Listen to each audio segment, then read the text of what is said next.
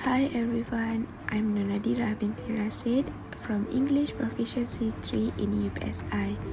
In this podcast, I want to tell you guys about the one and only my best friend. Mimi is my best friend, also my table mate in high school. She's a cheerful person. Today, I'm going to talk about how meaningful she is in my life. Sometimes I even consider her as my little sister because we're so close. We do things together because that's the real happiness for us. If she's busy, I will keep waiting for her until we can meet and do the things that I have been planned.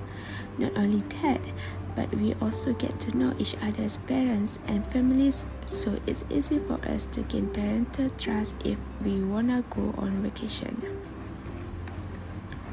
Reasons Mimi is very meaningful and made me call her as a best friend because she always there when I'm in trouble.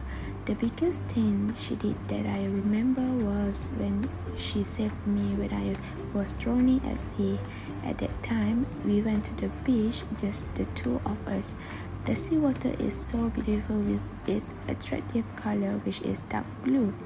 As we swam happily, all of a sudden I was pulled by something so far away from the sea. As I was dizzy at that time, caused me to be unable to control my movements. Mimi, who was my best friend, had seen the frantic begging for help, so she went to help me immediately. I felt almost dead and there was no hope for me to live at that time. Seawater started to get into my nose, making it difficult for me to breathe. Suddenly, I woke up from fainting and was already on the beach sand. I panicked, then I woke up and breathed when people surrounded me. After the incident, I asked my parents who were the person that helped me from drowning. Apparently, Mimi has endangered herself in order to save me.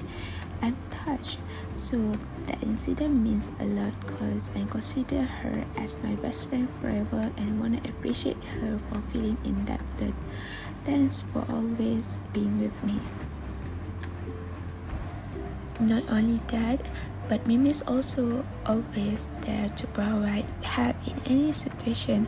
Her mother also once bought me a gift worth 1,000 ringgit.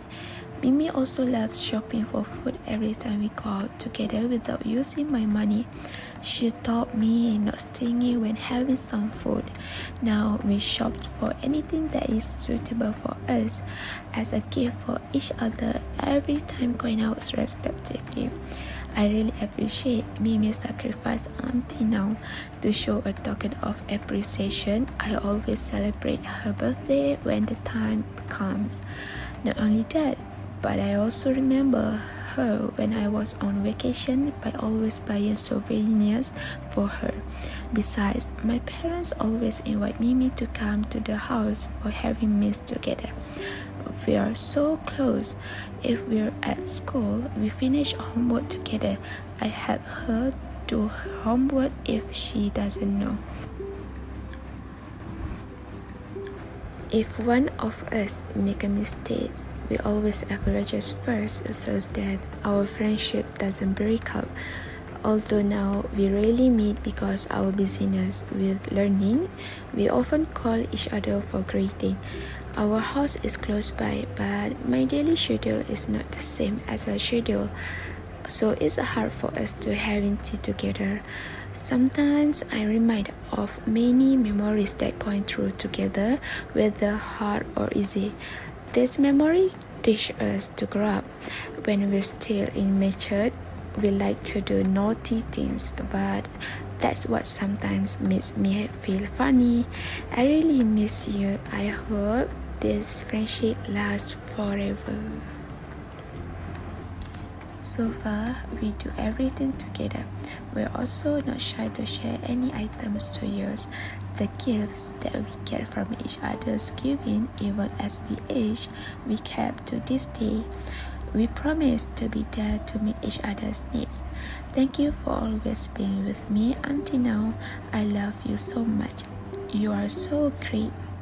Thanks for hearing the story about me and Mimi. Bye. See you when I see you.